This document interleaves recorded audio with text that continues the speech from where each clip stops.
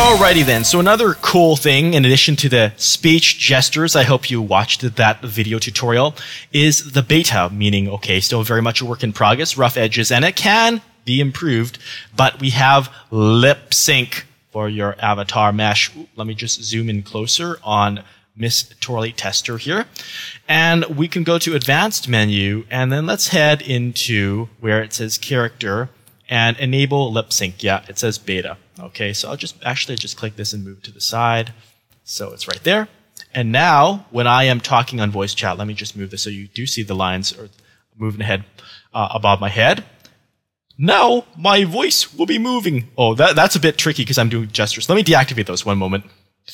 But you can do them in a concert together. Let me just take off these items. Okay, they're deactivated now. But now you should see, hello, I am talking with the lip sync. This is great for machinima. Friendly greetings. Friendly greetings. So that's how you do it anytime if you get tired of that effect. And remember, other people will see you. Let's go for a close-up there. Yeah, pretty cool way. I like just how it feels more natural. You can just go ahead and turn that off anytime you wish. And, of course, you can use them with the speech gestures.